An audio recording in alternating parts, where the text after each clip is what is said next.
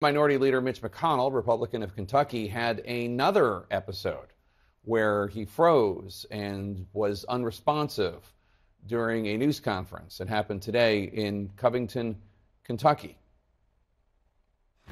What are my thoughts about what? Running for re-election in 2026. That's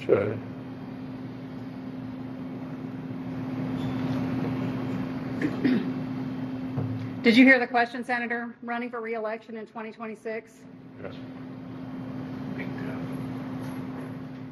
All right, I'm sorry, you all. We're going to need a minute. Senator Benny. Yep.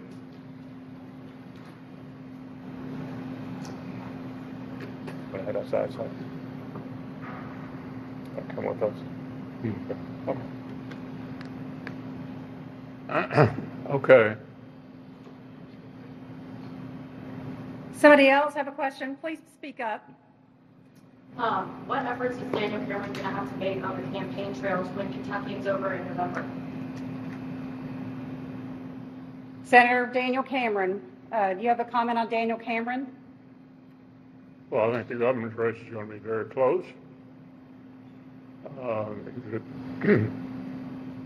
Far and away the best candidate we could have nominated. And the state has become increasingly Republican. In fact, the governor's the only Democrat left in Frankfurt. So I'm optimistic that Daniel will be our next governor of Kentucky.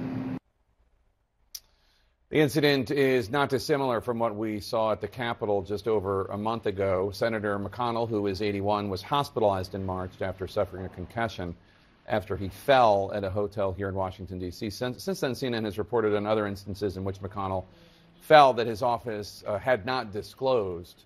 Let's bring in CNN's Manu Raju and Dr. Sanjay Gupta. Manu, first to you. You know, obviously it's difficult to watch this. How is Senator McConnell doing now? What is his staff saying? Well, his staff is saying that he is feeling, quote, fine. And they said that he was going to consult with a doctor before he had a second event in Kentucky, a private event later in the day. But there's no word yet on what the doctor told him, what the diagnosis was, or why exactly he froze. They did say that he paused because he was feeling lightheaded at that moment. That's a similar explanation that they gave back in July when he froze for roughly 30 seconds during that news conference. After that incident happened, I had asked McConnell whether or not that was related to the fall that he had in March, where he hit his head, suffered a concussion, broke ribs. He didn't say if that was the case, simply said that he is fine. So not much indicating about what no real response yet from his office about the underlying cause of all of this, but undoubtedly causing some concern. He has been on the phone, Jake, with some other Republicans, including the number 2 Republican, John Thune, someone who could potentially succeed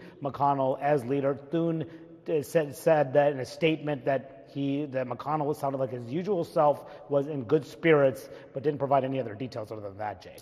All right. Sanjay, you're a neurosurgeon. I don't want to be rude about it, but that's not somebody who just feels lightheaded.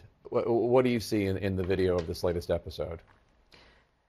Yeah, I mean, what we see is someone who essentially is freezing, and this is a term that's often used when describing various neurological things. He's obviously freezing. He's not saying anything. His face is sort of frozen in that position, but also even his hands. If you look at that video, his hands are sort of really attached to the lectern. His aide comes over, tries to get him to raise his hand. He's sort of really holding on very closely.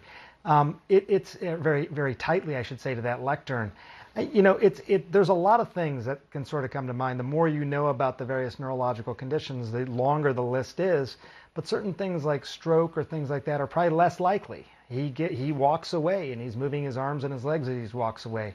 Seizure is less likely as well. There's about 30 seconds where he appears to have some component of freezing. I think what really struck me, and I think Manu alluded to this, is that his aides don't seem that surprised by this.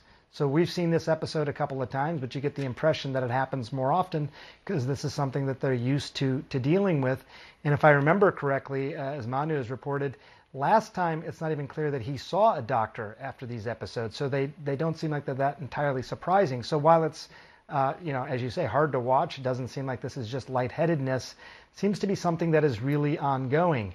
Someone who has a Parkinsonian-like condition, for example, whose medications are wearing off or something like that, that's something that could sort of explain this behavior. But as I said, Jake, it's a long list of possibilities here. Yeah, and again, I don't mean this in a discompassionate way at all. My mom turns 81 literally today. My dad is 83. We all see the effects of aging, not only on ourselves. I'll exempt you from that, Manu, but on our parents. But this is concerning. The freezing up. What do you make, Sanjay, of both McConnell and his aides repeatedly asking reporters to speak up? That doesn't seem all that unusual necessarily. Yeah, I mean, look, once you get over the age of 60, and I'm not there yet, but 1 in 3 people will have hearing loss. If you get to closer to 85, he's 81, but you get closer to 85, 1 in 2 people have hearing loss. But, again, I think to your point, these questions were pretty loud. He was able to hear them afterward. Is this more sort of being distracted by what else is going on in his body and his brain at that point?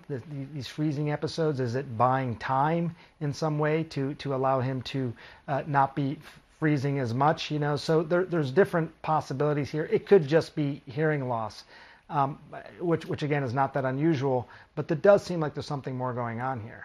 And Manu, with Senator Dianne Feinstein having her difficulties, not to mention the discussions about the ages of both President Biden and Donald Trump, this is certain to renew conversations about our aging political class. Yeah, and McConnell's future itself. I mean, he just won re-election in 2020. The question is, will he run for re-election in 2026? He is the longest-serving Republican leader of any party in the Senate history. The question is, will he continue to serve beyond this Congress? He says that he will serve for the next year, but what about the year after that? And if he steps aside then, that will open up a whole effort to try to replace him, a campaign, an effort that is already perhaps underway, according to some Republicans who are watching some of these potential successors very closely. So we'll see how that takes place. But a lot of questions about his future and after this moment, Jake. Yeah, and our thoughts are with him and his family. Manu Raja, Dr.